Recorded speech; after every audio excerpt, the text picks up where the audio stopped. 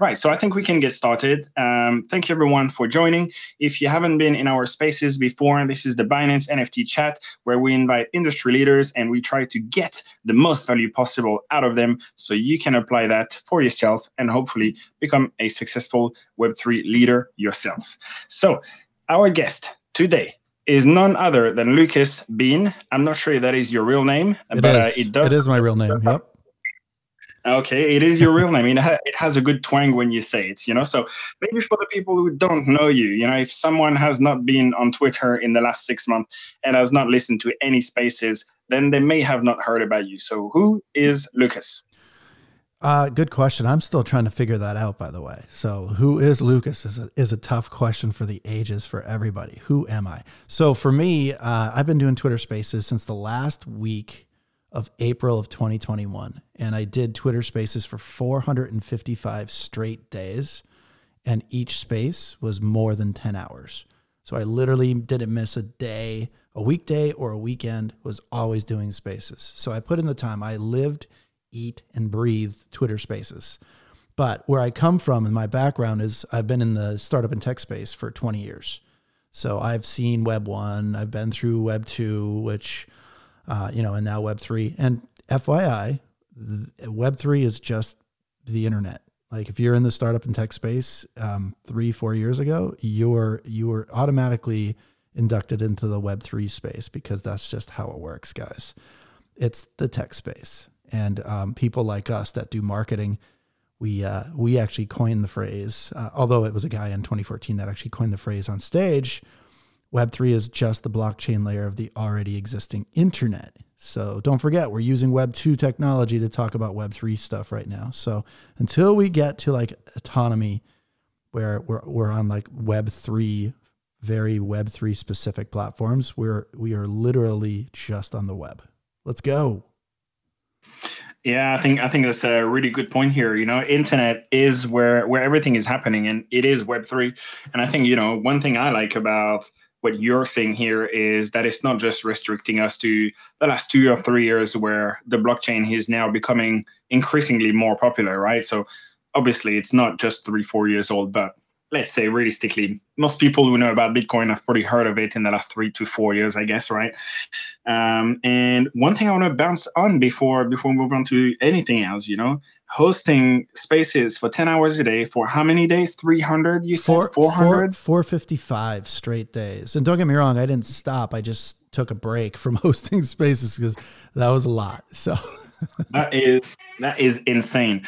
How do you go about doing 10 hours a day? Like, how do you manage your pee break? How do you eat?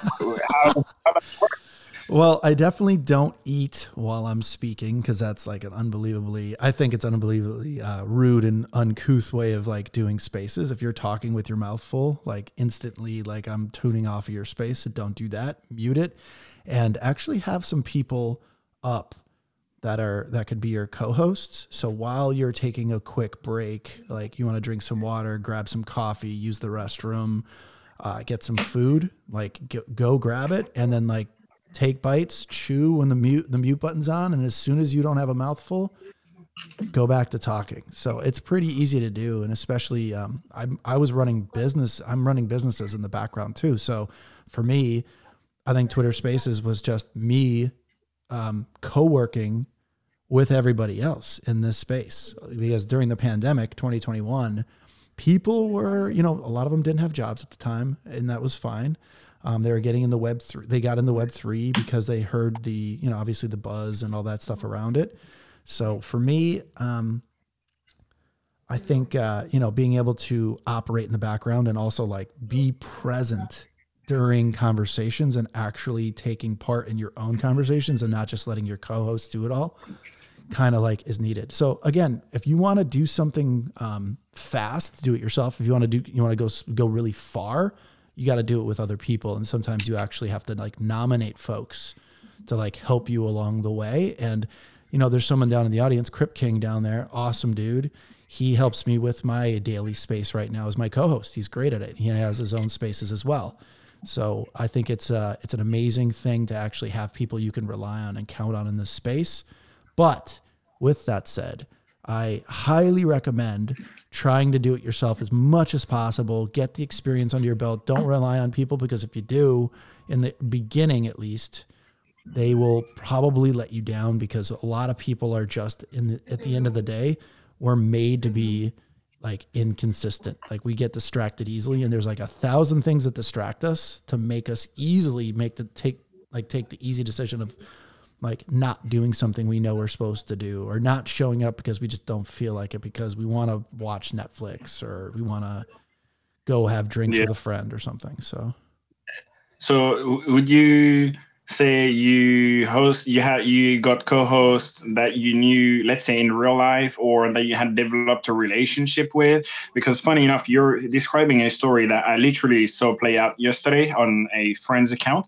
So this guy, pretty small account, let's say maybe around 1,000 followers. He's trying to start his own space, and he got a co-host that I guess he knew a little bit, but a Web3 friend, not like a real life or a brother from another mother. And so he got this guy to co-host the space. He started this. Let's say they start at 5 p.m.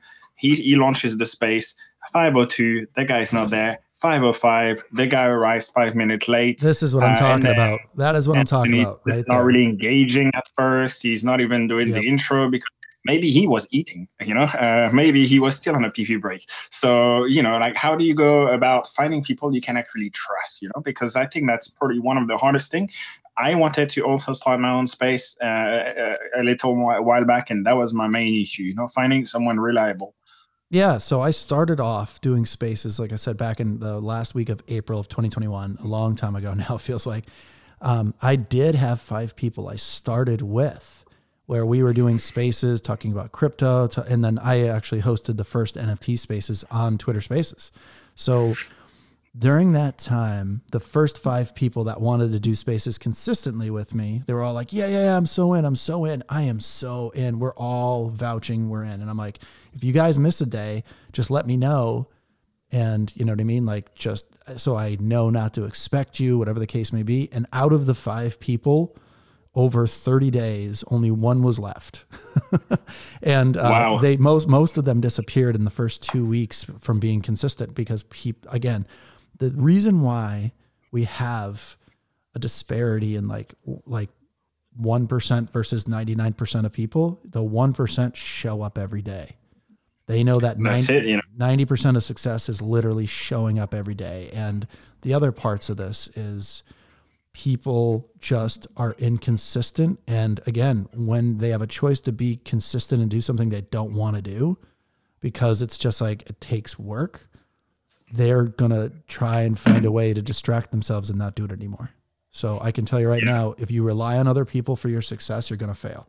So Yeah, exactly. Yeah. first build a process around what you want to have happen, and then allow that process, like share that process and say, here's where I need you to be a co-host for this time period. And even switching up co-hosts is a good idea.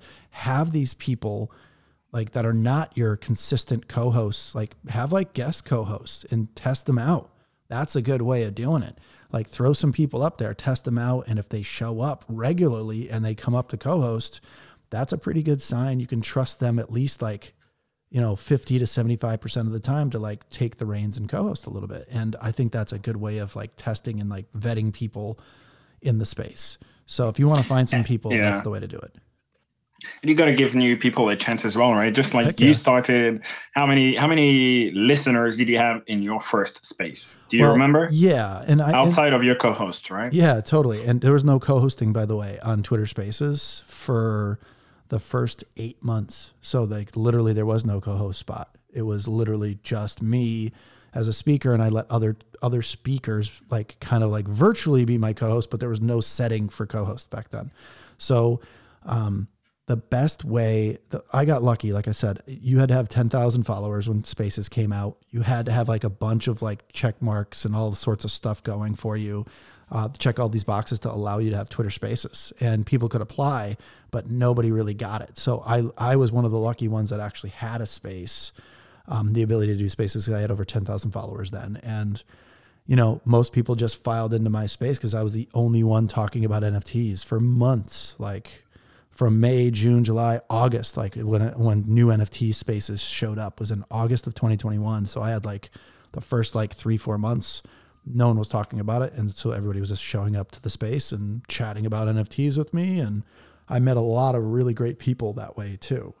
Met a lot of and interviewed a lot of people. Like there's so many people I went through and interviewed and was very lucky because like I said, I was early in the space. When you show up, like, again, just keep showing up and talking about stuff you actually really like and you're learning. And the good people seek you out and want to be on your space, want to chat it up, want to actually, basically answer questions and tell everybody what they're doing. In theory, this is like a talk show. You see all these people at late night, you know what I mean? They're doing their rounds to different talk shows. They're doing the same thing in Twitter Spaces. They have a new project coming out. They have a mint coming out. 101 Artists has mints coming out. A project's coming out that's run by like legitimate, awesome people. Things like that. Like they want to do the rounds in order to get. It's kind of like a celebrity going on a late night show and doing all of them. Jimmy Fallon, Jimmy Kimmel, like all these shows so that they can get the word out about their new movie. Same thing in this space. Yeah, it's the same Just thing. like we saw Andrew Tate going on every single podcast over the last 3 months. That was exactly the same thing, right? He's trying to leverage other people's audiences, and movie stars do it when there is a new movie coming out, etc. So, I mean, I think your name should really be changed to Lucas OG Bean, right? Because if you were there before the co-hosting, if you were there before when you had to apply to actually host a space, that sounds like you've been here for a long time. So, that kind of gives me a pretty good segue because we haven't even actually got to our questions yet, by the way, Sure, guys. So this is just trivia out there. But, that kind of gives me a good segue. Like, why are you in the NFT space in the first place? Because you've got a bit of a pretty decent background, which we're going to go over in a minute. But yeah, why NFTs? Why the NFT space in the first place? Why do you like it?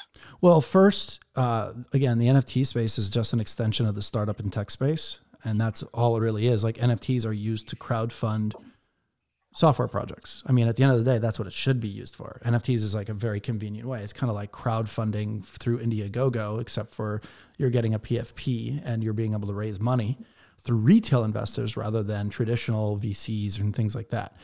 So I came into the NFT space and, I knew about NFTs. I knew, obviously I'm an early investor in Bitcoin. Obviously it's too bad I sold it, back. I bought some in 2012, sold some in 2014. So that's that. And then I got into Ethereum in 2017, sold in 2018, and then got back into it during the pandemic. So right in the heat of the pandemic, August of 2020, I was just hanging out. A friend of mine reached out to me. He was a graphic designer, really good graphic designer. And he was like, hey, I'm going to try and sell my art as crypto art on the blockchain. It's going to be minted on the blockchain. And I was like, wait a minute, you can't sell your art right now. And you have hundreds of thousands of followers across all social media, like tons of followers, but he could not sell his art for $9 a print over the internet or, wallpaper, whatever the case may be, how he was trying to sell it. He would ask his members on Twitter and on Instagram, hey, if I released this, would you guys buy it? And everybody and their mother said, yes, we're so behind you. Release it. And this is hundreds of thousands of followers. He released his $9, hey, invest in this and you get one of my prints, and he's all this stuff. It was a really good deal actually, because he's a great artist. He released it onto Twitter, crickets, 100% crickets. Like no one bought, no one did anything. But as soon as he put it on NFTs, I was like, okay, so you're going to try and sell your art for thousands of dollars that you could not sell for $9. Like, so me just being a business guy, it's like, wait a minute. That doesn't make any sense. Like, why would anybody? I can imagine, yeah. Yeah, why would anybody pay thousands and thousands of dollars? But I'm like, you know what? I'll help you anyway. I created a quick. It wasn't quick, but it was like 24 hours. I created like a marketing and strategy plan because I was like, this guy's going to be, selling this stuff for a while. So I made like a quarter long, 3-month long period strategy plan. And it wasn't like it wasn't like rocket science. It was just like, here's what we're going to do, this week, and here's what we're going to do that week. And it's like day over day stuff. And he sold all of his art in 26 minutes. He didn't even need my marketing plan. So as soon as he released it, it just sold out. And he sold it for a lot of money, like tens of thousands of dollars he made in 26 minutes. So he didn't need my help, but that person passed me on to another person who also needed, a strategy and marketing plan, which I also think they didn't need either. So I converted my plan, I changed it by 10% and gave it to that person, and they sold out in like just over 30 minutes. And I'm like, okay, you guys don't need me at all. like it literally was we went from 26 to 30 minutes. Yeah. And it was like in 30, I don't remember the exact timing, but it was like 36 or 37 minutes. And yeah, I was just like, yeah, you guys don't need my help. And I don't know what's going on here, but people are just buying art and I don't get it. So I took a piece in October of 2020 and it was an Instagram post, just some art I made on an app I have on my phone. And it was a, motivational, quote. I do a lot of motivational stuff. So I created some art, and instead of posting it to Instagram, I minted it on Mintify. And someone asked me, "Hey, what are you proud of this week that you did?" And I was like, "Hey, I minted my first NFT." As in, like, people think, "Oh, you minted one and now it's in your wallet." No, I minted my own art as an NFT. And the person was like, "Hey, let me see it." And so I posted it on like Twitter, and like 6 minutes later, someone bought it. And I was like, "What? I don't even understand what just happened here." I made $400 off of it. It was only $400 in Ethereum. So it wasn't like I made, like thousands and thousands of dollars, but there was something there where I was like, okay, people are buying this art. I'm wondering why. I'm going like all in on research on all this stuff. And I started just like focusing on like what's going on in the crypto space, NFT space, like crazy. And then I was working full-time at a fintech company, doing consulting for them. And I left that consulting gig in March of 2021 to basically pursue, NFTs and like metaverse stuff. And, basically flipping NFTs was very, very interesting to me, and seeing like the market dynamics, because I'm all about in theory, I'm just all about business, and I don't really care what business, just because if you look at my career, my background, you'll see like I've literally visited almost every category of business type. Yeah. And I was successful in those categories. So again, like it's proving, I was wanting to prove to myself that any category I could conquer by research, studying, and then practice. You know what I mean? So. No, totally.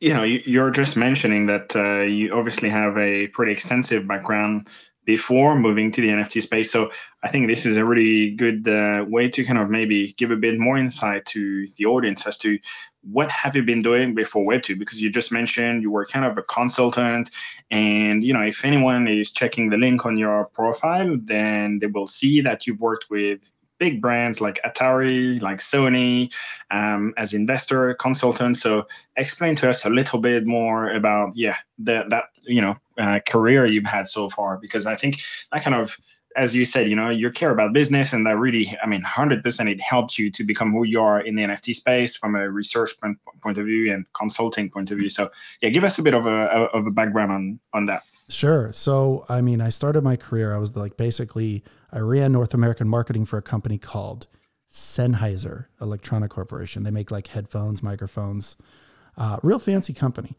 And when I was there, they basically, I wanted to be like, the head of marketing for the entire company. That was my goal.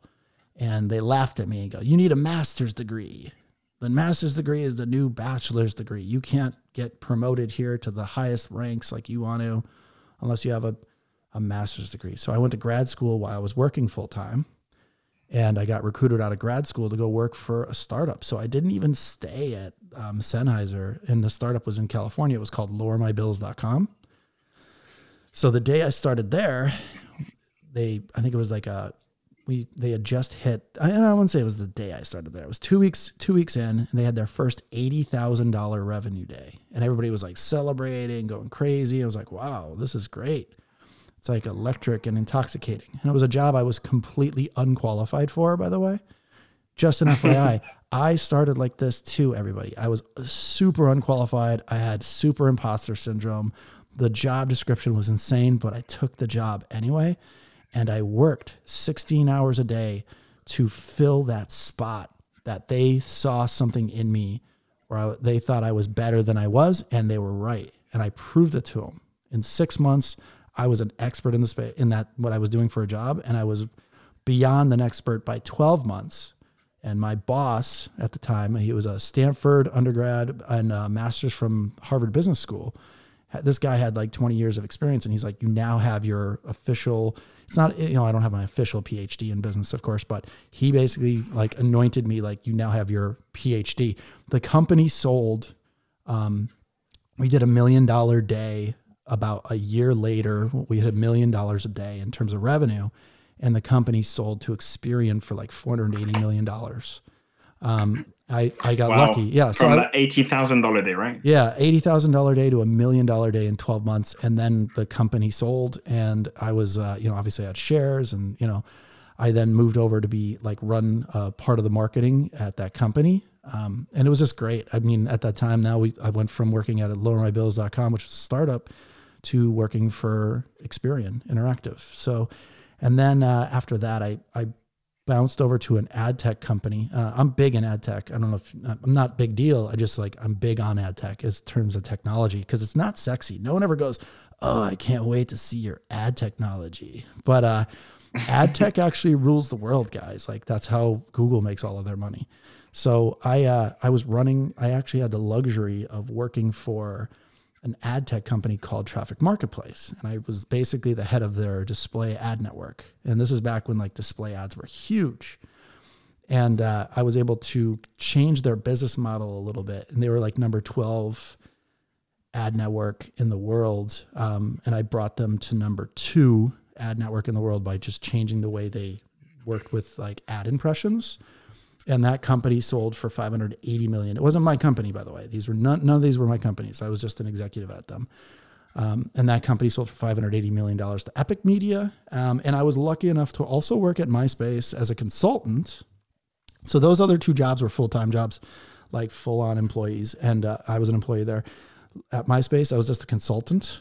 And that company also sold. MySpace sold to Fox for $580 million. I don't know what the deal is with $580 million, but a lot of companies sold for $580 million exactly back then. It's your number. Yeah. After that, I actually went to work for Sony. I ran video on demand / crackle.com. So I ran the entire division for Sony. And while I was at Sony, I kind of like was building a company in the background. It was called Engage BDR. And this is a lesson to everybody who do not sign contracts. I founded the company, and I hired the developer to build the fastest ad delivering network in the world. It was built on C++. It was just way too much for like an ad network, but it was I could then say it was the fastest ad network in the world, fastest delivery of ads. So by the time it launched, and I started building it in 2008, and it launched in the January of 2019. And by April of 2019, I was no longer part of the company because, my partners and stuff like that just found a way of like taking all my hard work. Basically what happened in the movie, The Social Network, to Eduardo Savron. You got Steve Jobs out. I like to call it, I got Zuckerberged. All right. Okay. I got Zuckerberg out of my own company. And by the way, it happens, everybody. And I'm not a guy that like sues people. So I didn't sue them or anything. So, and that company went public in 2014 based on my business model. It's all good. Pretty nice pay those people. Yeah, it's all good. I then like from Sony Pictures, after I, basically helped the division I was working on, I got recruited from Sony to work for Atari and to be the head of global marketing for Atari. So that was not a consultant role either. I was a full-time employee at Sony, a full-time employee at Atari, and I was given the keys to like one of the most iconic brands in the world. Like the market proliferation in terms of like testing, we tested like who knew like the Atari logo. 91% of people from ages 6 all the way up to 80 knew the Atari logo. They all knew exactly what it stood for. And that's the kind of company that was like next on my radar. So my job was basically to convert Atari from a AAA gaming studio company, where they're launching AAA games all the time, to a DLC, basically direct download games like on PC, and also mobile and social games.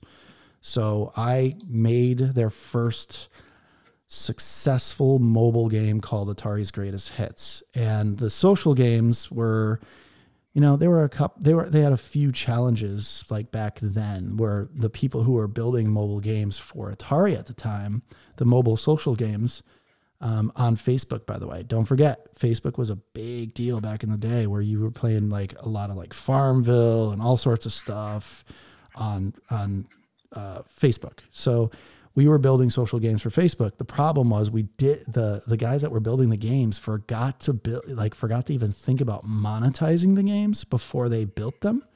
And you should always, just so you know, like if you're going to build something and you have another idea for it later, build it into the infrastructure of whatever you're building. So just in case you need to turn something on or off, it's there behind a feature flag. So yeah, had a bunch of cool successes there. And then after Atari, I started basically, actually, it's not true. I went to consult for another company, which was a metaverse. This centralized metaverse in 2014 actually. And it was interesting. I thought it had some potential. And once I started there, I looked at the books and the P&L and I realized like they weren't going to make payroll in 2 months. So I was only there for like a couple of weeks before I was like, you know what? Gotta go. This isn't for me. I'm a fan of getting paid and I'm a fan of making sure everybody at this place gets paid. So I'm going to have to step down just because this doesn't make much sense for me to be getting paid a lot of money, and you can't make payroll for people that, that are smaller and, less, they're not an executive. So all of a sudden I'm getting paid a crazy amount. And all these smaller people that are building the game are not going to be able to get paid in 2 months. I was just like, yeah, this isn't for me. So I started my own company. And from there, I was literally a founder of 3 different companies and, exits and stuff like that. I mean, I also worked for another company after Atari, which was Hello Music. That was a pretty big win too. It was a social commerce site for musicians, like rock bands, like people buying drum kits and electric guitars and bass guitars and stuff like that. That's actually a really cool story. I mean, when I started there, they had 40,000 members, and I was able to scale their user base in 11 months to 480,000 members. And it's because I created what's called a flywheel effect. And the flywheel effect was just a couple of, it has something to do with like social proof, and slippery and ease of connecting to people in terms of like signing them up. And that flywheel effect made them profitable in 11 months. And their idea, they thought they weren't going to be profitable for the first 3 years. And I was able to tune them up so that 11 months went by and they're like, wait a minute, we're profitable. And then they sold the company. Wow. Yeah, it was interesting. That's some crazy journey, to be honest. And so what year are we in now? Are we close to? That was 2014 when Hello Music sold to another company in Austin for an undisclosed amount. I then went and did metaverse stuff for like 2 or 3 weeks, and then I started my own company. It was basically a social media marketing agency that I then converted later to something else. So my agency started, I was doing quite well with that. And what I did was I started an events company. I started doing networking events, and, I didn't think much of it. I'm just like, hey, this is going to be great. I'm going to start a networking event that's going to give me leads to my social agency at the time. This is a great tool. So launched an events company at the same time as my other company.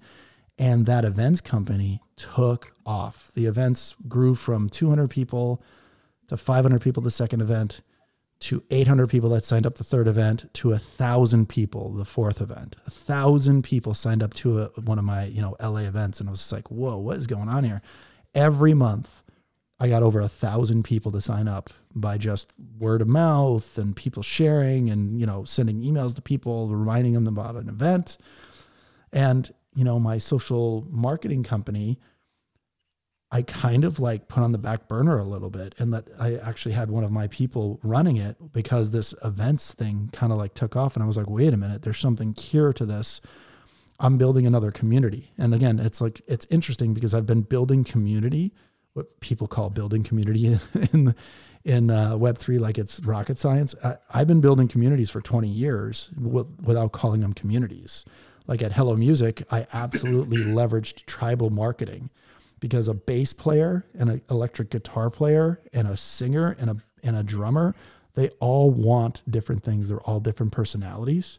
And as soon as you can tap into those personalities of what those people want, you can service them and give them a really great experience. And tribal marketing is community. It's basically community building.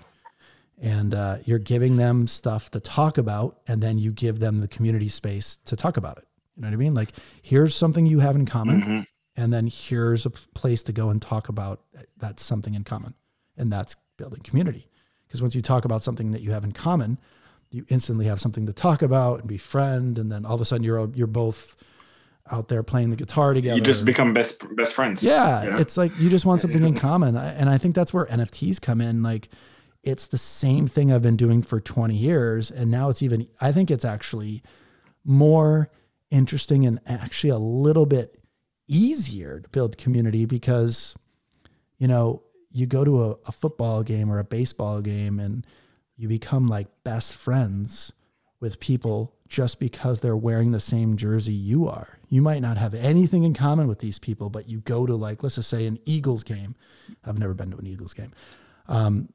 If you go to an Eagles game and you have an Eagles jersey on and somebody else has the Eagles jersey on, and that person could be literally a plumber and you are a hedge fund manager, you know what I mean? Like, you have nothing in common, yet you're giving each other high fives, you know, like, the person that's a plumber's buying the hedge fund manager a beer because they're like best friends. Yeah. And as soon as the game's over, eraser, right? Yeah. And as soon as the game's over, like, they go their separate ways, but that jersey that they were wearing created a bond, and everybody's looking to connect. Everybody's looking to bond and feel like they're a part of something. Everybody's looking to get validation.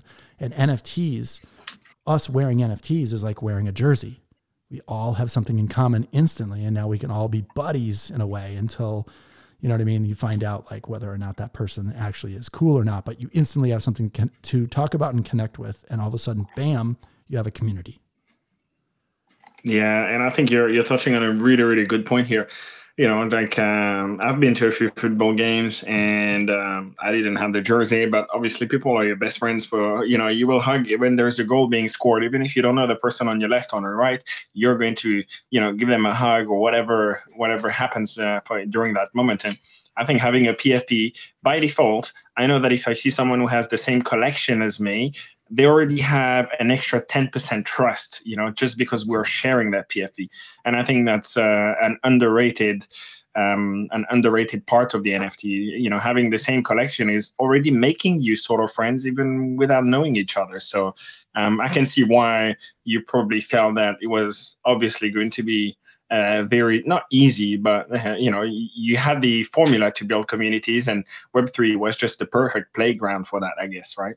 Yeah, it's interesting. I have to admit, like, my entry, like, into, I mean, we're all, like, in theory, we're all retail investors, right? And then we also have probably our day jobs, who are at least those people that are not full-time, like, doing things with NFT projects. Like, I have my day work that pays my bills.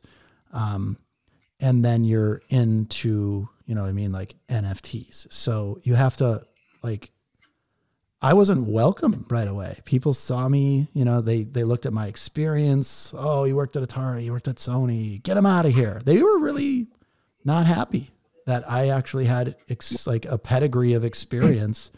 They were not happy that I was. Why would you say that? That's I mean, why would you say we're not happy? They said it, not me. They were like, get out of here. I mean, why would they were not happy about you being here with your experience, right? Because if I'm just looking at it, you know, someone who's had a successful background, any background, you know, I am kind of thinking, well, that's someone who has value and who has knowledge and who probably knows a thing or two. So why would you say, exactly, you know, that Sony and Atari background was kind of so unappreciated? I can't tell you why, but I could tell you that they said that I was trying to, like, take something from the space, and all I was doing was giving to the space. So it was an interesting scenario, but it's because also I had my own picture in my profile, and they were like, where's your NFT picture of a, you know what I mean? Like of a animal, you know what I mean? Of a zoo creature of some kind. I was like, hey guys, like I'm still, you know, interested in doing these things and I'm on Spaces for 10 hours plus a day. Like clearly I'm part of this. So it was not acceptable back then. It is acceptable now to be from, you know, obviously from, you know, having a business pedigree on the internet, like being, you know, in the tech space is not so frowned upon anymore. I think it's interesting. And it's also the level of, you know, NFTs back in 2021, at least early to mid 2021, there's just a lot of retail investors, right? And those retail investors didn't come from the tech space, right? The tech space is small. Like it might seem like it's big, but like there's like 3,000, 4,000 people that run all of these internet companies at most. And I knew all those people. Like I knew the people running, you know what I mean? Like I knew people that worked at Twitter. I knew people that worked at Instagram. I knew people that, you know what I mean? Like the reason why I knew those people, I've been in the space for so long, like 20 years, some of those people, like I said, used to work for me. Some of those people were my colleagues at other companies. So like, yeah, man, it's just those people that I was talking to you about, like just didn't have those connections. Like I had people on Spaces that I don't know what it was, man. It could have been just jealousy. It could have been just like frustration. It also could have been like, I wouldn't let just anybody up on my stage because they would, you know, come up and like scream at the top of their lungs or try to like own the space and like make it their own rather than actually adding value. Yeah. So that was the tough part. That's one of the big problems when you're bringing strangers. That's one of the reasons we don't often bring people on this stage. You know, it's because we take the risk of having someone shouting. I mean, shouting at the top of the lung is probably one of the least damaging thing that people can do, and you have people really doing stupid things. You know, so I completely get that. So you know, you just said you started hosting 10 hours a day. So I guess you went from 0 to not even 100. You went from 0 to 1,000 right away. So, and what's the show called? Did you have the same show already back then? So tell us a bit more about, like, you know, what your show is about and how did it start? And I guess, where are you now, you know? Yeah, sure. So I started back again, last week of April, I started doing Spaces, started doing like significant NFT spaces in the first week of May. And again, 10 hours a day. And a couple of the shows I started playing with names, things like that. It was, you know, the spaces were very unorganized. So I didn't really think of, I mean, it wasn't a morning show and it wasn't an afternoon show and it wasn't an evening show. It was an all day show, right? It was 10 hours was the minimum I did. It was most days were like 14, 16 hour long spaces that just people popped into and chatted down. So I had a couple of names. Like first there was the GM show. I started with that, and I still have the domains and everything like that. I might change my name, but right now I restarted doing daily space. So I stopped doing daily spaces at the end or at the beginning of September. And I started doing spaces again at the middle of December. And I just wanted to do a morning show and then also make it really concise and also positive. What I noticed in the space is a lot of like drama spaces, a lot of drama, like something happens. So everybody gets into the space and there's like an argument or someone's hating on something else and they're watching like this WWE/Jerry Springer thing happen. And that's when I was like watching like just all this negative energy feeding off of each other. And I was like, I want to have like a positive space. I don't want to do drama spaces. And I was kind of like an outlier because, you know, at the end of the day, people love reality TV. They love the drama. They love like having people get bullied on stage and then like removed from the space or removed from the stage because they didn't say the right thing or they spoke out of turn. And like all of a sudden they're getting shamed and bullied off a stage. And it's like, this is so not my thing. Like, I don't want to go on to spaces that, you know, you get bullied on. Or shamed off of or slandered off of. Like, it's not my ideal space. So I just started this. I was thinking, hey, I need a positive space and I'm going to be the positive change here. And I know it's an uphill battle because a lot of people don't care about the positive. And if you look on YouTube is a good example, go look at like fail win videos. If you go look at fail videos, the same time you launch a human beings being amazing versus human beings failing, you'll have 20 million views on the fail video and you'll have like 1 million views on the positive video. So it's literally it's like a 2000% increase in like views if you show people failing. I think it's in human beings' natural like mentality of just like they'd rather see people fail than succeed. And then there's like this jealousy. It is a bit, there's like a little bit, there's a little bit of jealousy there too. It's like, oh, that person's doing really great. F him or F her. Like, what's that about? Like, I don't think that's the way we should do these things. You've heard they say, right? People want to see you do well until you're doing better than them, right? Yeah, that's true. I think that's true. That's maybe a part of it. Yep. But I think, people failing or people falling, failing, I guess both, or making mistakes, etc. Because it does have a bit of mockery / feel good about yourself because people are doing worse than you, which is kind of feeding your own ego of I'm doing good or I'm doing better than you.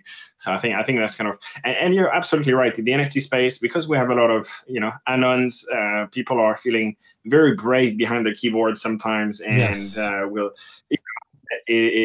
people would not say a quarter of the things they say if their real name was attached. And the real picture. That's so true, by the way. Like, I couldn't say that any better. It's literally, if you actually really had your reputation on the line in here, 99% of the stuff people say in tweets or in threads or on spaces, it would never be said.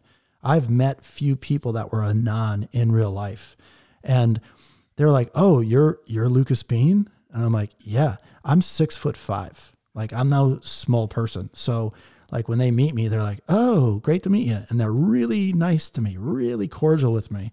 And this was like a month earlier. That's a surprise. Yeah. And a month earlier, they were really, not very nice. They were, they're just like trolling me a little bit. And then once they met me in real life, they're like, "Oh, I'm probably not going to troll him anymore." I can imagine. He said 6'5". I've seen a bunch of people putting some hearts in there. I'm not going to put any name, but I can see a lot of people are looking up to that towering height. That's definitely one of those surprises, because we all imagine that you have a cat who doesn't look like he's above 5'8" realistically. So. I would be surprised. 65 is damn tall. So yeah, I would probably think twice before roasting you in real life if we've had some. I'm okay. I'm a gentle giant, my man. Like, I have never been. I've never. No, I've literally never. I've never been in a physical altercation in my life. So that should tell you something. I'm just a gentle, like, I'm a happy-go-lucky guy. You're a good bean. That's it. You're a good bean. That's it. Exactly. That's it. Yeah. That's awesome. So like you started hosting 10 hours a day. You're now hosting your daily show again. So like, talk to me about how you got better at hosting, right? Because now if you're getting 1,000, 2,000, sometimes 10,000 listeners on your space, well, people must find you somehow decent to listen to, right? But I'm pretty sure you were rubbish on your first space, unless you've had like a really big public speaking experience. So how did you go from the newbie to the pro that you are now? And what tips would you give to people that want to become better outside of practice 10 hours a day? Because I know that's going to be your number one tip, I guess, I wouldn't say that's my number one tip. The way I got good at public speaking, and by the way, when I was in high school, I was crazy shy. I was like captain of the varsity soccer team. I was captain of the crew team, things like that. So you'd think I'd be like this, like extrovert. No way. I'd go to like a school dance and stand against the wall and I would dance with no girls ever. So I could tell you right now, the key to why I became a decent speaker was because I was a waiter all through the 4 years of undergrad.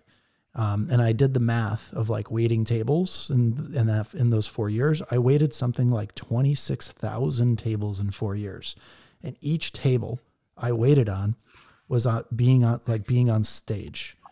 So I actually basically had to do really, really well, make them laugh, make them feel like, I've been giving them a great amount of service in order to make a really good tip. And when you're being paid, $2 an hour by the restaurant you're working for, I luckily I worked at a fine dining restaurant in undergrad. So all your money came from tips. Like it literally all of it came from tips. And yeah, I just became really good at that. I actually had a public speaking course my senior year and I killed it. And they're like, how are you such a good public speaker in front of 100 people that are watching you? And I'm like, I don't think anything of it. I'm a waiter. I do it every day.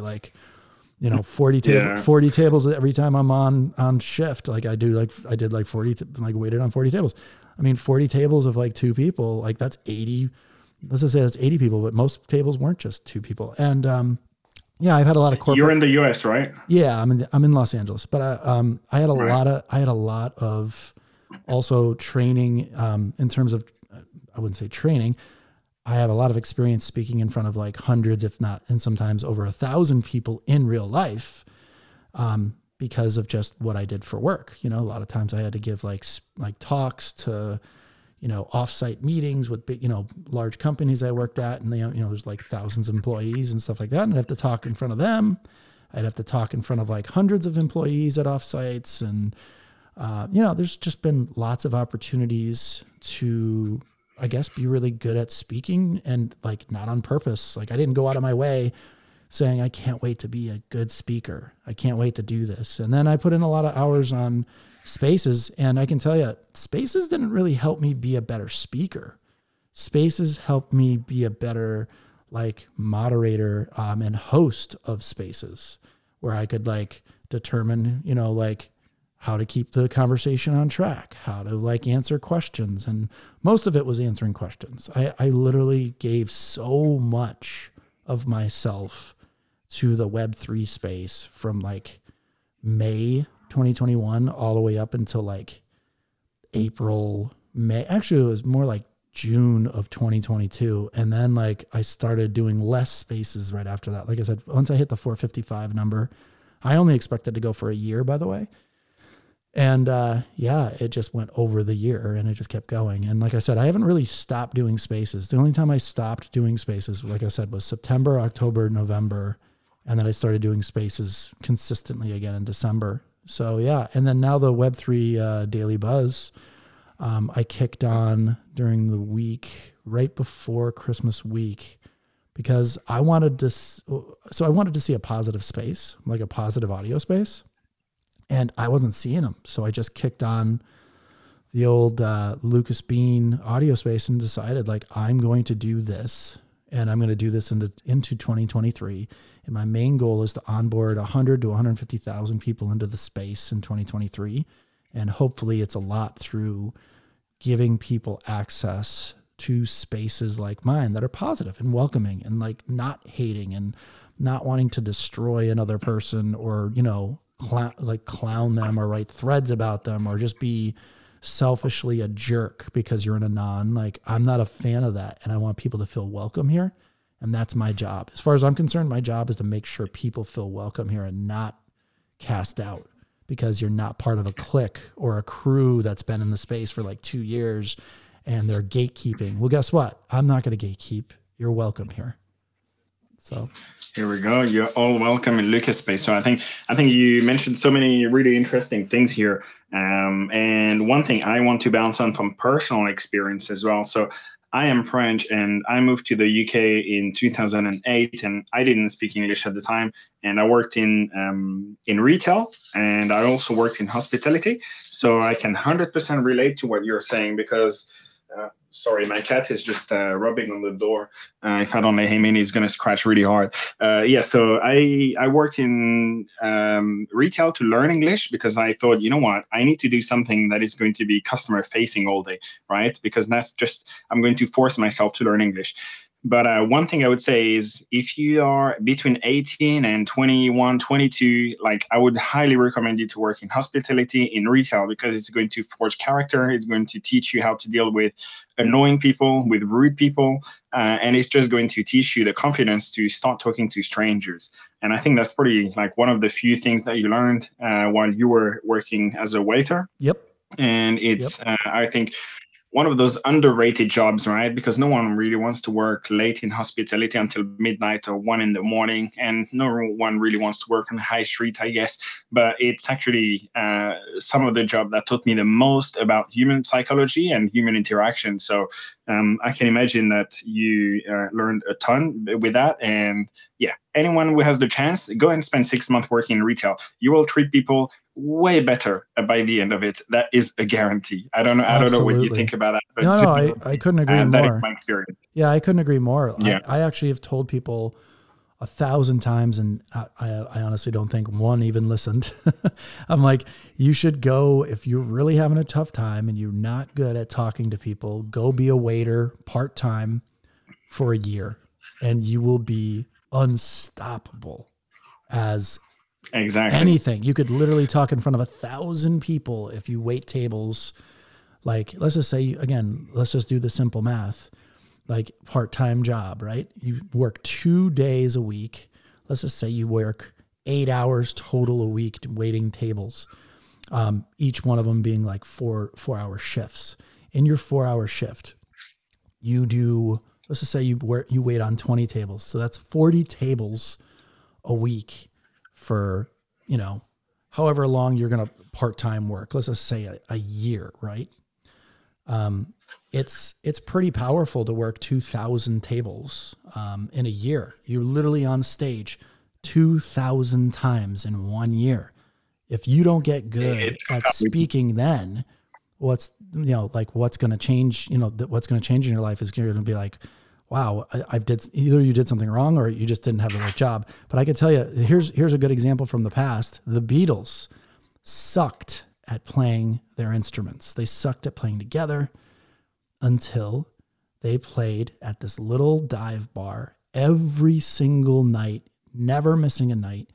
They played together. They understood each other so well by the time they were done playing there. And I'm talking for years, they played at this dive bar every single night. Those guys got so good at like reading each other's cues and everything. They became like this amazing, obviously everybody knows who the Beatles are, right? They must do something well. The reason why they did it is they put in the time, played together, and a lot of people are not willing to play 5 years every single night at a place, getting paid we, next to nothing. So right?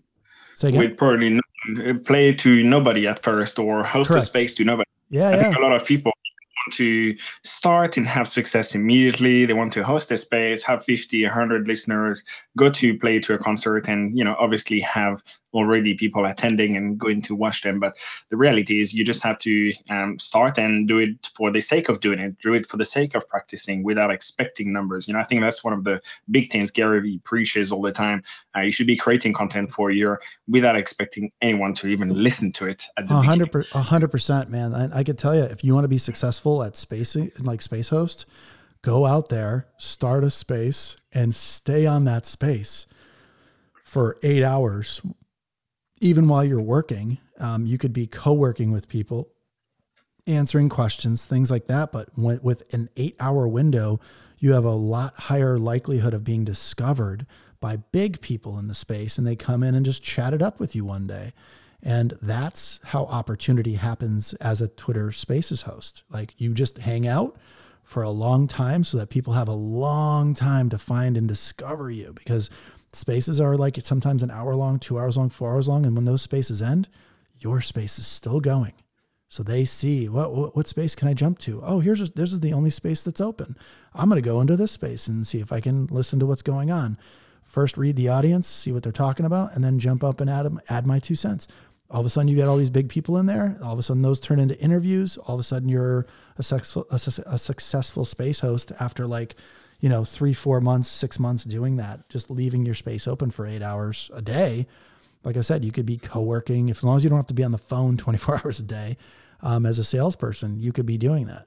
So just That's, I mean, Elon Musk says if you're working 100 hours a week, even if you're just as good or as bad as the other person working 40 hours a week, then your chance of success is 2.5 times higher than the person working 40 hours a week. So I think there is no secret. You're putting in full shift. Literally, was like a job, right? It's a full shift, 100%. 8 hours for Yep. most people. So I mean, that is pretty impressive. So to be honest, I'm a bit gobsmacked by. I've seen someone hosting a 24-hour space recently. I don't remember. Maybe it was Leap. I think he hosted a 24-hour space.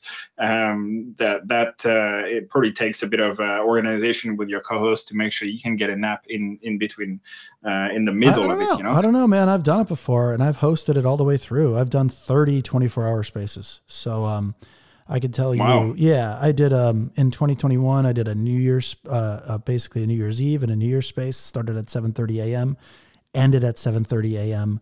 On the 1st of January. And I did it on Christmas also, did an entire Christmas space all night. Again, people were alone for Christmas a lot in 2021 because the pandemic was still going on, which by the way, it's still going on, just not as heavy, and people kind of like are sick of it. So yeah, man, I've done a lot of these things, that these other guys have, like, they're talking like, oh my God, 24-hour space, it's crazy.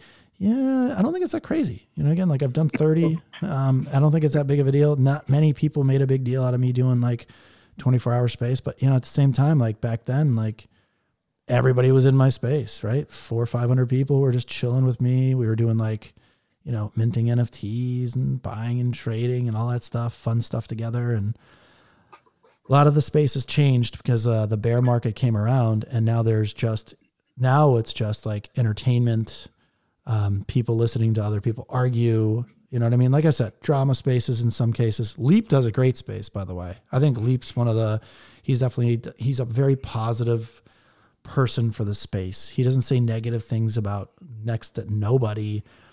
So I think he's one of those guys that has a very positive message out there. So if you guys want to tune in to Leap show, like that's in the evenings, I think every evening between I think it starts at like 8 p.m. Pacific, but he goes like all night. Yeah, So like 8 hours a day or something like that. So I think you remind me of if I had to give you a nickname, I would maybe give you like the David Goggins of Twitter Spaces. I don't know about that. That guy's insanely. Yeah, he's break your toes. Your vocal cords must have been tied at the end of it. Yeah. So here's another thing I hear people talking a lot too. It's like spaces is really hard work. It's not when you love it. I could talk on spaces 8 hours, 10 hours in a day and feel like I was unbelievably productive. And I leave with a giant smile on my face after like 8 to 10 hour space. It's no problem at all to me. I don't have to gargle water. I don't have to have throat coat. I don't have to do any of that stuff. I just don't think talking on spaces, it doesn't feel like a job. So there's that analogy out there, do what looks like work to others, but feels like play to you, and you'll never work a day in your life. And right now, talking on spaces, it feels like play to me when everybody else talks like it's something that's like work, right? And it's really hard work to have a space for 2 hours or 4 hours. I'm like, I could do this all day. And if I got paid enough to do Twitter Spaces, I would do nothing else but host Twitter Spaces. Like this would be like that's like to be honest, that's a good dream. That's my dream job right now.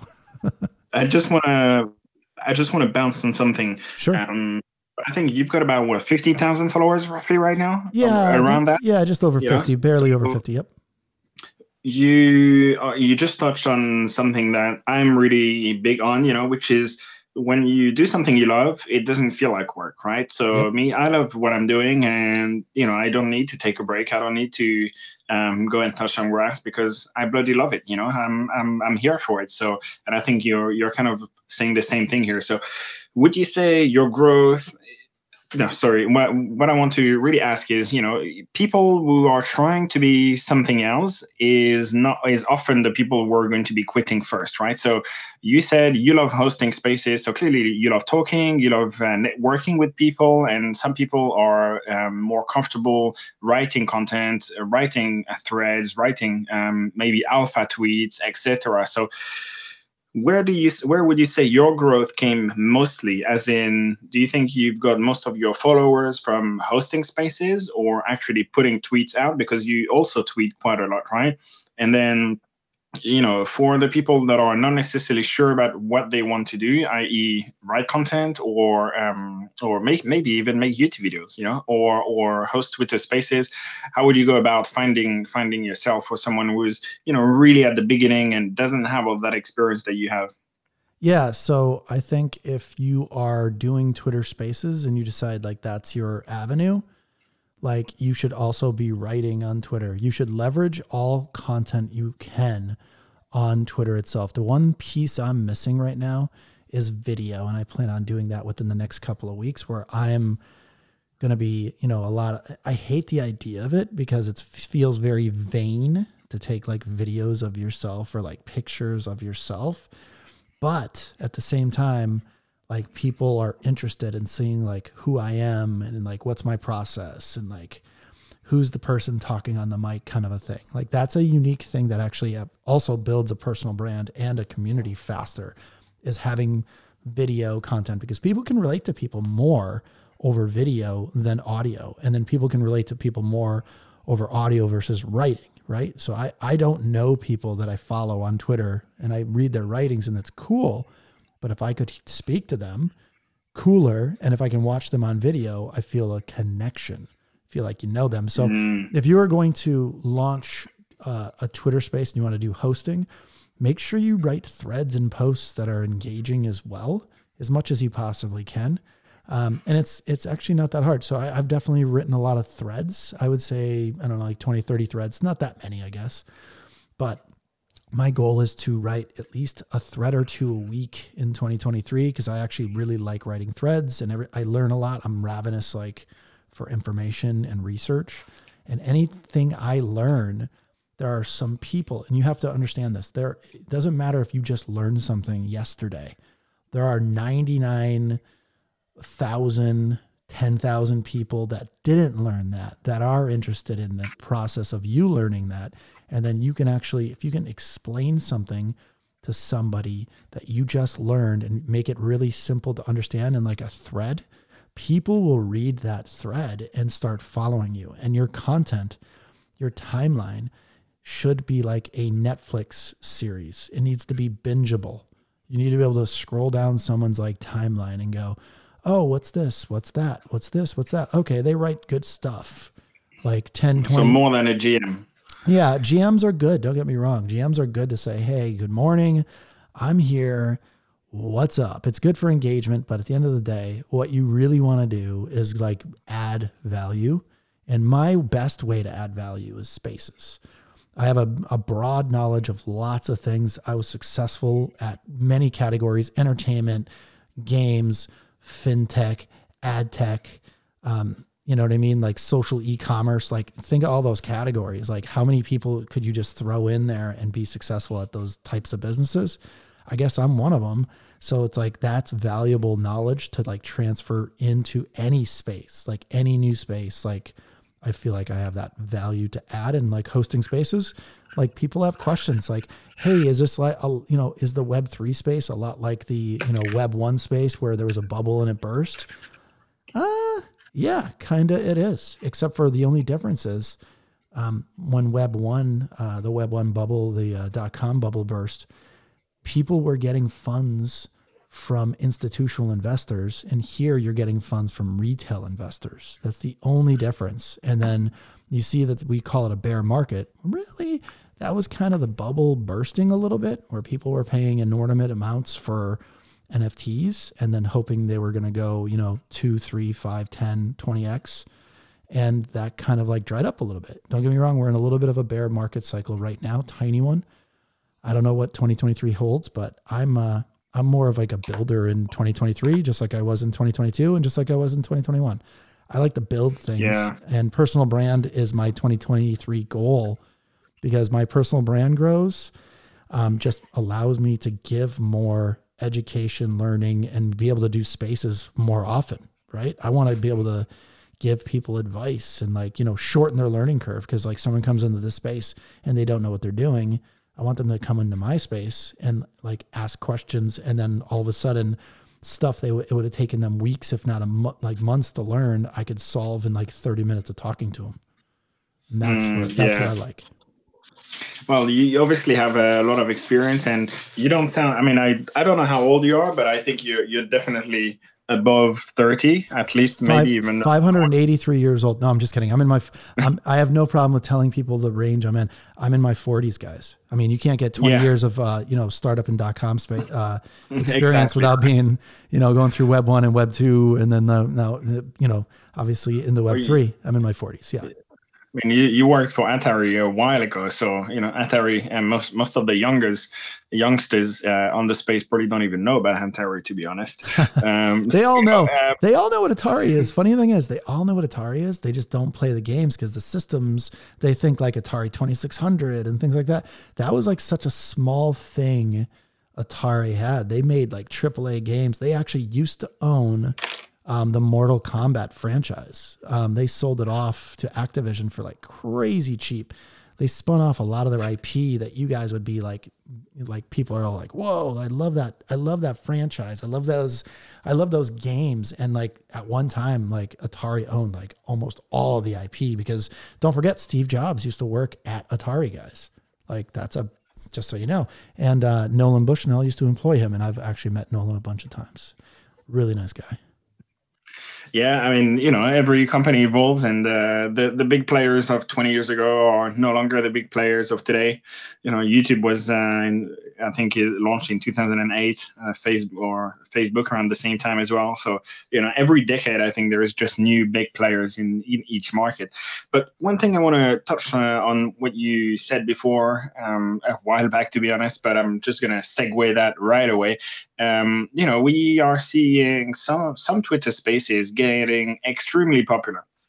As I mentioned, you've had between 2 and 10,000 listeners for some of your biggest spaces. You've hosted some big founders, some big personalities. I think you had the Nyan Cat guy recently. Yeah, Chris Torres is a friend. Yep. So you've had some pretty sizable guests for the NFT space, and there's other people like Mario Nawal. I never know how to say his last name, but Mario Nawal, who is hosting enormous spaces with tens of thousands of people, right? So, like, do you think we are seeing maybe like kind of a new emergence of new hosts that don't necessarily need to embrace like the YouTube way or the Spotify way, and maybe we are getting like a Joe Rogan, a new Joe Rogan was just going to be hosting Twitter Spaces. Like, what's your thoughts on how big can Twitter Spaces get, basically, in terms of live viewers and also post-episode viewers, right? Because on YouTube, you get a pretty long life out of your video, right? Mm-hmm. But at the moment, it's hard for people to see your older spaces, right? Unless you scroll or you use a third-party website to see the history of the spaces, either hosted by you or the ones that you've participated in. So where do you think we're going with this to be able to, consider this as a media channel, really, if that makes sense? Yeah, so it already is a media channel for sure. I mean, when I started in 2021, it already was a media channel for me. Clubhouse existed, and I've noticed a lot of people, once they decided, Clubhouse isn't as successful anymore, which, by the way, I love Clubhouse, but, Twitter Spaces is my home. I think a lot of the Clubhouse folks came over 5-6 months after I started doing Spaces, and they realized that a social network with a social audio piece to it could never be beat. So Clubhouse didn't really have that social aspect to it. And I think when you're talking about like Joe Rogan and podcasting and all that stuff, like, I don't know if you know the stats on podcasting, but most podcasts, if you go and look, they get to around like the 20th episode or the 15th episode, and no one ever publishes to that podcast again. So like, there's a very small amount of people that consistently do audio podcasting or Twitter Spaces. And don't get me wrong, it's the new year. So you're going to see, just like people go to the gym, a whole bunch of people are going to be going and trying to do Spaces consistently. they're going to get like 20 people in their space, 15 people in their space, 5 people in their space, and they are going to give up. Just like all New Year's resolutions, 92% of those things fail. And people, because they don't see success right away, because we're human beings and we're impatient, we're not consistent and we're impatient and we're lazy. And lazy is not a bad thing, by the way. Most successful founders are lazy, and that's why they try to solve problems that allow them to be more lazy. Like a great example Yeah. is I don't want to catch a taxi. This sucks. Getting a taxi sucks. I don't want to go through all the work of getting a taxi. Now, if people just were like, screw it, I'll just stay in the process of ordering a taxi and like, waving my hand and hopefully a taxi sees me. That's where Uber car came from, so, if you just sit back and go, hey, I'm going to create an app where I can push a button and a taxi shows up. I mean, talk about like success. Like, it makes people lazier. The same thing with food ordering apps, right? Like Uber Eats, another great example. Like you can easily, you have the power of cooking your own food, microwaving your own food, right? At the least. Instead, people just push the convenience button on their phone, which is order Uber Eats, and all of a sudden it's at your door. Instead of cooking, you just order food and it's there. And I mean, that is like, for lack of a better term, lazy. And by the way, I order Uber Eats probably 5 nights a week. So guess what, guys?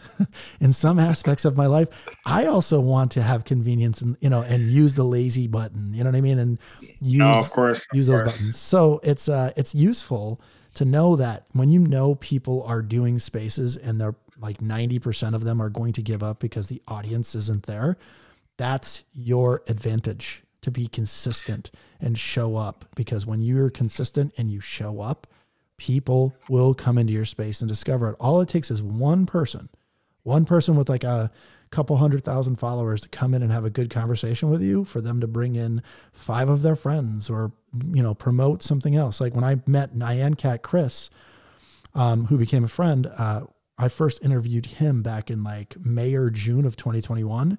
And we then did spaces together every time they had a meme auction. So I don't know if you know this or not, but I actually sold one of the highest meme sales ever in my space. April 2022, the coffin dance sold in my space for $1,050,000. So, Jeez. Yeah. So again, because of my relationship with Chris Torres, or Nyan Cat Chris, he was able to bring people into my space, and we sold Nintendo 64 kids. We did a whole bunch of other ones. Girl, Why You Always Lying? There's so many meme NFTs that got sold for like hundreds of thousands of dollars in my space, plus the coffin dance that, went for over $1 million. So I was, again, if you make the right relationships in this space and you build trust in this space, and that's like just consistently showing up and making sure you hold like good spaces, you don't let trolls up, and make sure, you manage the space correctly, you could easily make relationships that could last possibly a lifetime. And those people can bring people into your space that will make you bigger. And that's just how it works. If you use Twitter the right way as a networking It's a compounded. Yep. It's a compounded. But one 100%. thing two things I really want to bounce on, and the first one is really more, I guess, a philosophical question.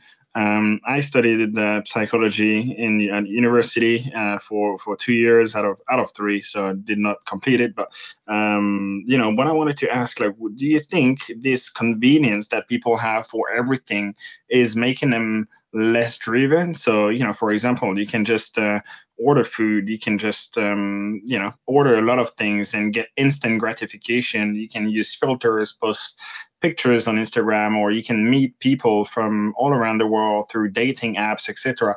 And this convenience of everything being brought to you literally to the plate, to spoon fed to you, is kind of taking away that drive to do things yourself and get it done and go out there, etc. So do you think we have like a culture of basically spoiled brats? Let's say it as it is, that, and it's kind of taking away this driving motivation from people.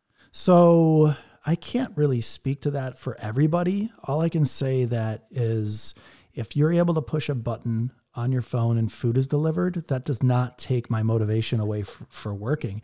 That makes me want to work longer hours because I know I don't have to go down and cook for an hour, or prepare or clean up and stuff like that. So you can, you get, if you don't want to do your laundry, there's fluff and fold, they call it, where you can just like have someone pick your laundry up and they'll wash it for you and fold it up nice and neat and then deliver it back to your house and stuff like that. Like if you can make smart moves like that, that opens up your time in order to either relax and refuel or focus on something you want to build.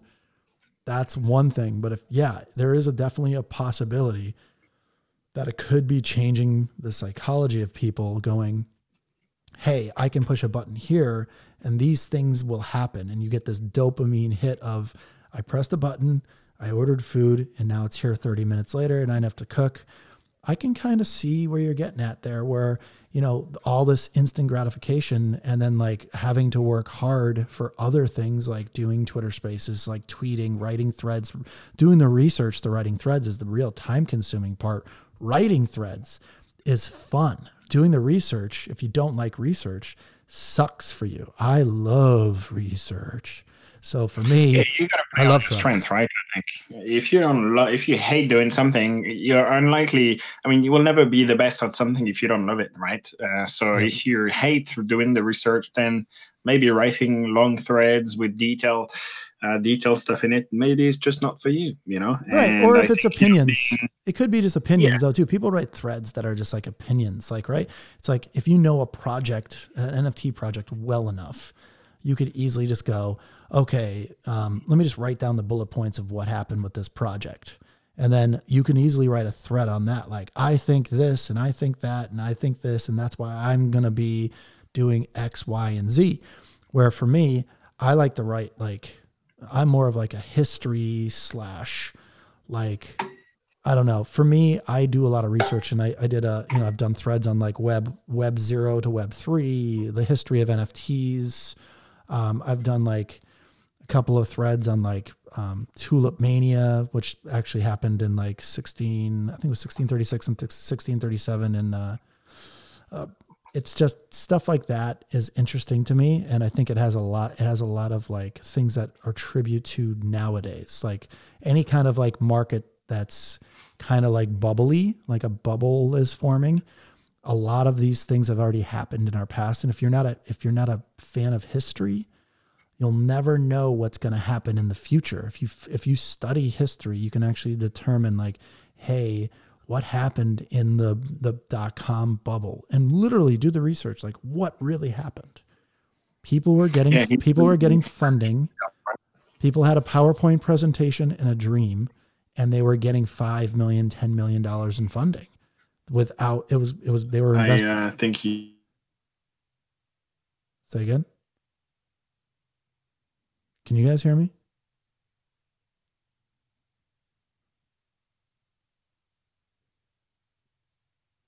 Rug from Lucas this time. I'm just gonna. Say again. If you can hear Lucas, put some hearts. If you can't hear Lucas, put some 100%. I'm right here. Can you guys hear me? Yeah, you're back. You're back. You're back. All good. You just gave us a little scare here. No, yeah, I'm not going anywhere. Yeah. So again, if you study history, you'll know what's going to happen in markets usually. Okay. And that's why Gary Vee basically said 99% of the projects are going to zero at some point. That's because every financial crisis that's ever happened, things went to zero eventually. Like almost all things went to zero. So just understand That's that like it's business. temporary. It's not just NFT project. No. It's business. So that's for sure. Yeah. I'm with you on this, and I think one of the interesting things you mentioned earlier is that most people after 15 to 20 spaces will kind of stop. And I think one of the best things you can do when you commit to doing something that will involve like a sequence of events, like let's say a YouTube podcast, a Twitter space, or writing novels or whatever, you have to commit to a certain number of episodes, and you have to make that number sizable enough for you to know that you will gain experience, you will start gaining traction by the time you finish, and you have to commit to a number. Like I tell anyone that wants to start a YouTube channel, you should commit to at least 20 videos, because your first videos are going to be terrible. You are going to be a bad speaker to the camera. You're going to probably have the worst editing that you will ever have in your entire editing career, etc. So, like, what do you feel about? How do you feel about, committing to doing, I don't know, let's say 20 spaces or 30 spaces, and making sure you see it through all the way before you really make a decision? Or am I good at this? Do I enjoy it, or do people enjoy it? Yeah. So, for me, never break a promise to yourself, and especially never break a promise to your audience. So if you say you're going to do something at X day, and you're going to be there and you're not going to miss a day, make sure if you do miss a day, you explain to people why you're missing a day. And also there's a way to like make it so you don't have to miss a day. There's always a way to fix that situation. If it's batch creating content, batch create content so that people can come in and, like, even if you don't have a space, let's just say, because spaces are live, let's say you don't have a space that day, but you can just like turn on your phone and then play the audio that you actually left. So maybe you're just monologuing for 30 minutes or 20 minutes or whatever it is. At least you're not breaking that rule. If you break a promise to yourself or a promise to your audience, that internally hurts you mentally. Like, it's a really bad situation, because then you're, breaking a promise to your audience. They're looking for you to be consistent. And if you don't show up at that same time every day, they're going to be like, wait, what happened? Like, where is it? Where did that go? Because there's a habit formed there, and people need to like count on you to keep that habit going. So. And I think you make a great point here. This is one of the bigger things for space hosts in general. Make sure you've got that consistency. We talked about Leap there briefly earlier, and from the top of your head, his show is starting at whatever time it is in your time zone. I know the Nifty portal is starting every day at X hour. You are starting your own show at X hour, and we keep saying, when we talk about the Binance spaces, we say it's going to be Tuesdays at 6 p.m. UTC and Thursdays at 4 p.m. UTC. And I make a valid point hopefully valid, to hammer every single time, to repeat the time that the spaces are going to be at, because over time it just goes into people's head, and people will know. We've only I think it's our fourth or fifth space since I'm doing this series, so it's still the early days, but people start to know that it's going to be at X hour, and that matters so much, because people will actually, I know people who move their schedule around being able to jump on and listen to a specific space, or listen to a specific radio show, so that consistency of being there when you say you're going to be there and be on time is super, super important for anyone to grow, I think. 100%. But listen, we are reaching 90 minutes, which is not a 24-hour journey, but I kind of want to keep it within a 90-minute space. So I've got a few more questions that are burning for me to ask before we finish. So I really want to get those. And the first one is really, what is going on for 2023? What are your plans, whether it's for you personally, your show, or if you're still running some sort of business? Like, what's going on in Lucas' life for 2023, and what are your goals? Yeah. So my goal, I told you earlier, it's to onboard 100 to 150,000 members into this space. And that's going to be with education. That's going to be with hosting spaces every weekday. That's for me interviewing a bunch of people coming up too, like making sure that people do have access to some of the thought leaders in the space, coming to my space. So again, I think building my personal brand, I should have started doing a decade ago. And I think everybody should try and build their own personal brand, because that personal brand goes with you wherever you go. It doesn't matter if you're selling, you could be selling, hot dogs on the street corner and still be building your personal brand on the side, talking about things you find, you like, basically lights you up and makes you feel electric, right? And then eventually that personal brand can go on to whatever you do next. Eventually you're, you know what I mean? You decide to found a tech company, and all of a sudden, bam, you have software and people are following you, and you build up trust along the way because you built your personal brand the right way, which is basically by showing up, sharing your knowledge, and making sure you educate and entertain people too. Don't forget the entertainment part of this. If you're boring on here, people aren't going to listen to you. They're just going to be like, "Oh my God, what a snooze fest." Right? So you got to make it entertainment. Like, it's got to be entertaining as well. So for me, the goal is to grow my Twitter account to like 250,000 followers, and make sure that I continuously put on an audio cast, to me at least, that's positive and uplifting and shines a light on the positive stuff that's going on in the world, rather than just focusing on the negative WWE, Jerry Springer, and also just like Mario does a great space, but it's very political heavy. I think he does great work though. The downside is like, I don't like politics. So I will never enjoy talking for 4 hours about politics. It would drive me insane. But he had to do that because the audience in Web3 was just too small to sustain his growth. And his goal of growing, because he changed, which by the way, everybody should do this. You should not just talk about Web3 and NFTs. If you actually want to gain followers, gain more traction, cross into other categories you find interesting. Luckily for me, I've been in the tech and startup space for 20 years. Again, I don't want to keep saying that, but just to make sure whoever's listening, I talk to tech founders. I talk to, startup people that just started their own company, and I think it's interesting. So I cross over into that. And then I also talk to like pro athletes and things like that, because I was in that space too. And then video gamers, like I talk to big game founders of like, or at least CEOs and like executive level people that are in the game industry too. So like I cross over into a lot of segments that aren't even necessarily Web3 or NFTs. And I think that's the smart way of expanding your audience. And it, even talking about crypto to Bitcoin people who are completely, hey, it's Bitcoin or nothing for me.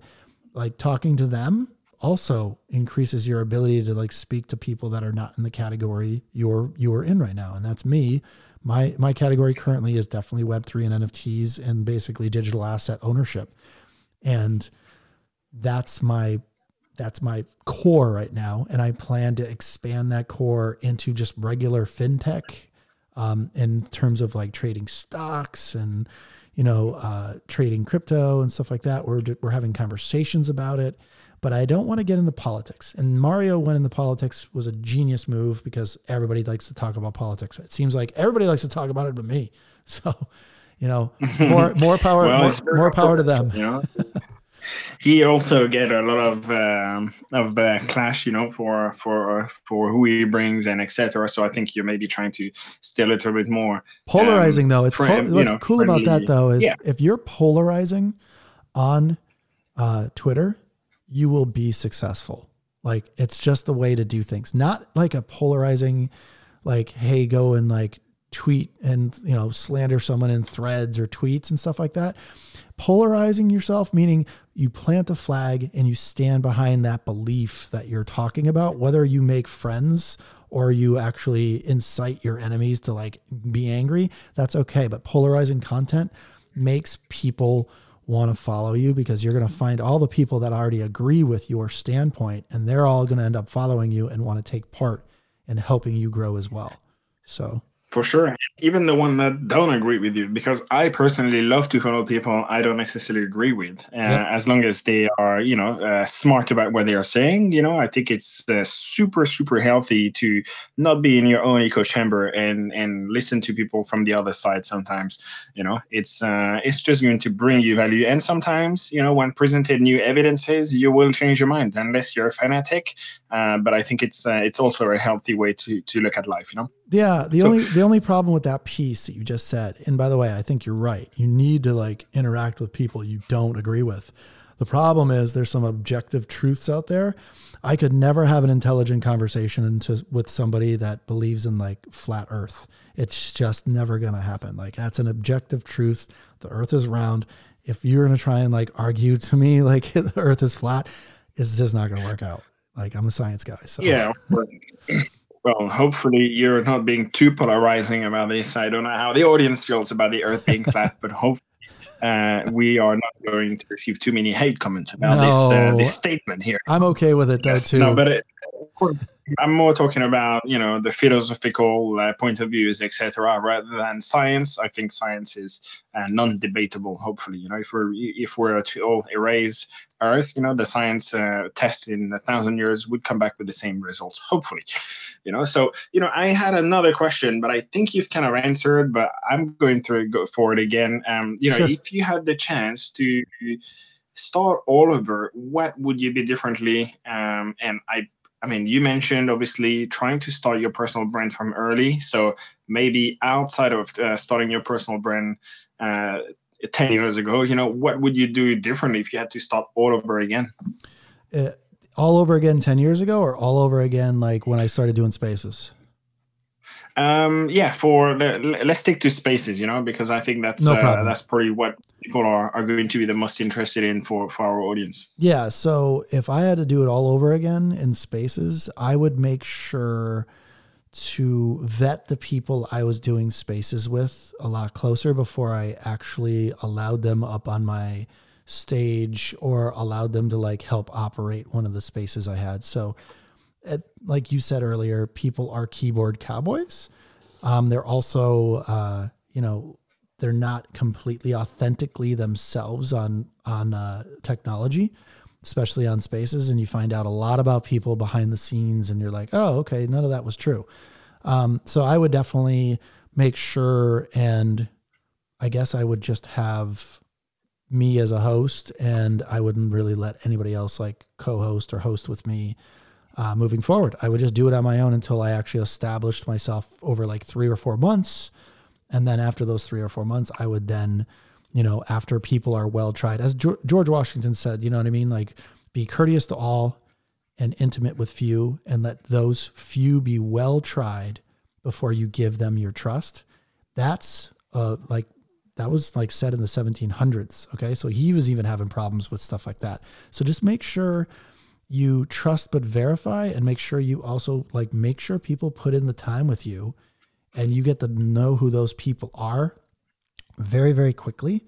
At least over like a couple of months time period. Don't just hand them over the keys and like, yeah, come on in and be my co-host, or come on in and be on my panel. There was a lot of people in the early spaces that I did that were mentally unhinged. So like I have to, I had to, it's really hard to remove mentally unhinged people from your life after they're like connected to you.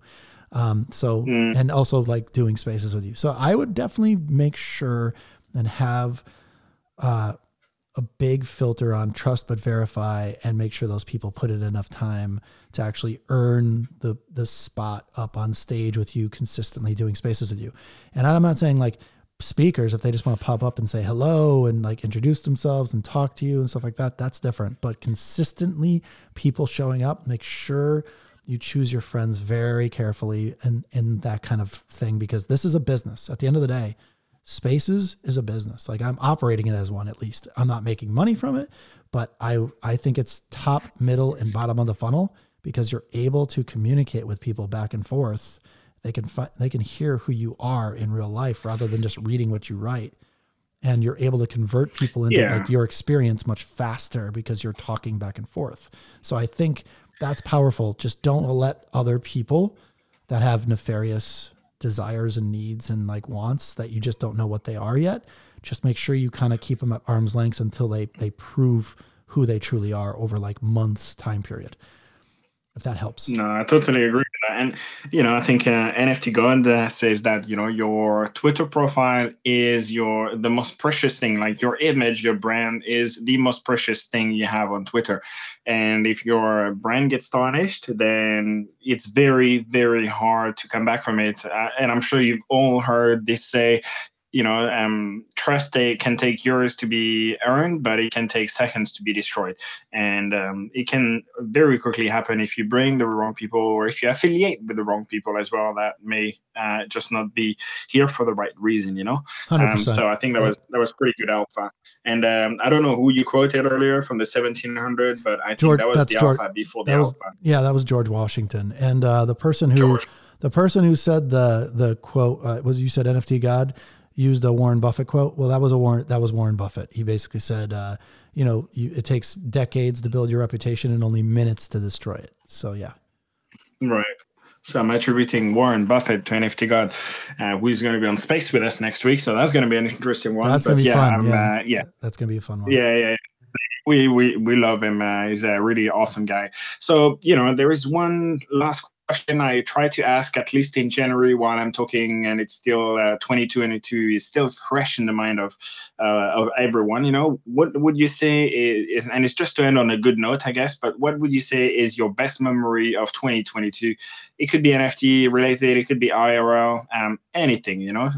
The stage is yours on this one. I'd say it's the community and friends I made along the way for sure in 2022. So I met tons of people at in real life events. I spoke at like 5 different NFT conferences on panels and stuff. Like that was pretty exciting. And it led to other opportunities. Spaces led to talking on panels. Panels led to meeting people in real life. Meeting people in real life that you've been talking to for months and if not like over a year. That is where that's where the real rubber hits the road. I've met so many people in this space in real life, and they're just really great people, right? So there's a couple people down in the audience. I even see Adam McBride's down there. Great person. Met him in real life in 2021. Awesome dude. Buttered Toast, met him in real life. Brad, met him in real life. Like there's a bunch of people in this audience I met in real life, and it's taken our relationship to a new level of like trust. And they're just good people. Not everybody you meet is going to be a good person, just like the rest of the world, just like on spaces, not everybody's a good person. Some of them are having bad days. I think everybody's a good person though. At the end of the day, they're just having a rough day when they decide to like slander or like have a bad day on you or write a thread about you just because they didn't have a good experience in your space because they were just venting. And, I think everybody has goods and bads, and, human beings are deeply flawed people. So just understand, like, behind these PFPs, I know this is a little off topic, but behind these PFPs are people. So all you have to do is be nice to them. Like, be nice to people. Be complimentary, because what does being mean have? What's being mean ever done for you? Like nothing. So be kind. That's true. And also, if you're willing to do the first step, people tend to reciprocate what you've done for them. So if you're the first one to be kind, then they will try to be kind, because most people will feel guilty to be a shithead if you are just a nice person to them. However, if you're the prick, then you will get that back. I think that's fair to say. Right. So, we are reaching just over, we have done over 90 minutes. It was honestly an awesome space. I feel like we've gotten so much value out of this, and you've just given us so many nuggets, some alpha, some knowledge, some experience through today. So I want to thank you so much for that. And, I hope you can tune in to listen to us in the future. And everyone, make sure you follow Lucas and check. He's on space every day, right? So 100%. He's got his show every day. Make sure you tune in, and we will definitely see each other, maybe at a conference one of those days. Do you want to have any last word for the audience? Anything you want to say to close this? Yeah, absolutely. Thanks for everybody that came out to listen to this. I very much appreciate it. And thanks for having me, Binance and Kalano. Like, you guys are awesome. I'd be very much willing to come back. This was a great show. And again, thanks to the audience for listening. I appreciate every one of you. Awesome. Well, we'll definitely have you back at some point. Well, everyone who listened, it was the Binance NFT chat with Lucas Bean, aka Luke360. We will be back in 2 days from now, every Tuesdays at 6 p.m. UTC and every Thursdays at 4 p.m. UTC. Thank you, everyone, for tuning in. I wish you a great evening, great morning, great afternoon, depending on where you are, and have a good time. And make sure you touch grass and stay hydrated, I guess. See you, everyone. Thanks, everybody. Bye bye.